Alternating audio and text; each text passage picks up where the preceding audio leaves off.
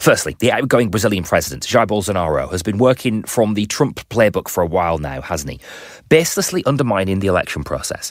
When he lost the election a couple of weeks ago, we were wondering at the time, weren't we, if the next chapter would look anything like the January the 6th attack in America, those scenes of violence at the Capitol building. Well, overnight last night, we got our answer to that, in part. Supporters of Bolsonaro tried to attack the headquarters of federal police in Brasilia. John Bonfiglio is our man in Latin America and joins us from there tonight. John, good evening. Good evening, Darryl. There is an arrest at the centre of these specific protests and this specific attack, isn't there? John, just explain this to us. There is an arrest, but honestly, it could also be any spark which could have caused this. We understand that it was the arrest of a Bolsonaro supporting indigenous leader that has caused this particular event to take place. But honestly, Bolsonaro supporters have been looking for this now for the last few weeks, and actually in a series of other occasions which haven't reached the international news media, have also reacted in a militant way to proceedings. Contextually, what's important to say is that Ignacio Lula da Silva, the 77-year-old ex-metal worker, was declared officially as the winner of the Brazilian election today, and he is due to be formally invested on the 1st of January. So the transition hasn't fully taken place, and Bolsonaro supporters are for sure doing everything in their power, not just to impede the transition, but also to call on the army and the police to also step in and cast the election result as fraudulent. So that's currently where we are in Brazil. Right. Okay. And so that's obviously sort of expressed itself in violence last night. In what other ways has that sort of effort to thwart the process been playing out? I'd say the most obvious way it's been felt is, as you say, the examples of what took place in the capital of Brasilia overnight, which has been declared by some individuals as something of a war zone, bringing mass social disruption into play. And that's really been the modus operandi of Bolsonaro supporters. It's been torching vehicles, it's been stopping transit across mass highways and so on. So stopping the daily functionality from taking place in Brazil, which has been felt right across the region. Officially, Bolsonaro has not conceded defeat. His party brought a challenge for the election result to be dismissed, but that was in and of itself also cast aside. But he has also authorized the transition. So kind of mixed signals from the current president, who, it is worth saying, is still the president. Bolsonaro is still the president of Brazil for another couple of weeks. I think there's, for sure, you mentioned the Trump playbook.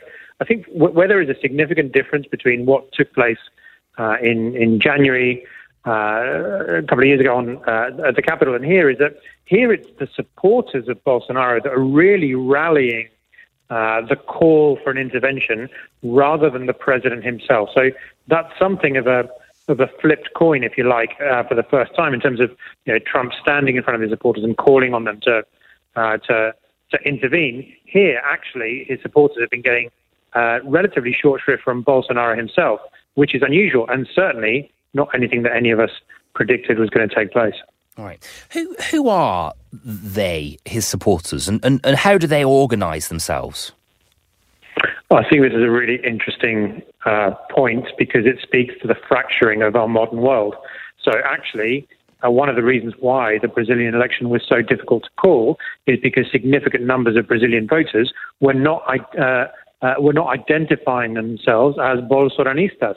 So it's also, there are some obvious ones, but it's also plenty of others that it's difficult to pick out of the crowd. The obvious ones would be your sort of nationalistic, right-wing, neoliberal, economic groupings, but there are plenty of other people in and around the whole of Brazil that actually resonate with some of the messaging that Bolsonaro has always issued, from actually standard left of center individuals to people who perhaps lost their jobs, their economies and their industry. And of course, it's worth saying that Brazil in the last couple of years, not just for pandemic reasons, but also because of Ukraine, Russia, and so on, and a free fall in the Brazilian economy has also led to significant, to big economic gaping hole existing in Brazil. So those people also tend to ask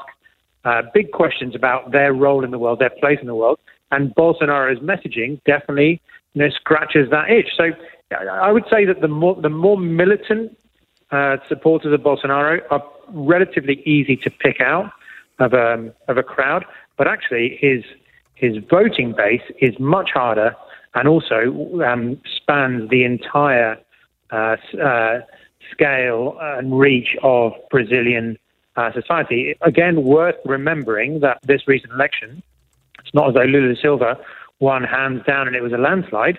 It was the tightest, closest election in Brazilian history that Lula da Silva won by only 1.8% of the vote. So pretty close on Darryl. 1 in every 2 Brazilians still supports Bolsonaro and thinks that he was absolutely right and his project was the Brazilian project of the future. Right, okay. John, really, really fascinating insight into how those protests are playing out in Brazil. We'll keep an eye on that story and we'll return to it as that transition process continues and reaches its conclusion on the 1st of January. John Bonfiglio, our man in Latin America. Thank you, John. Really nice to talk to you tonight. Not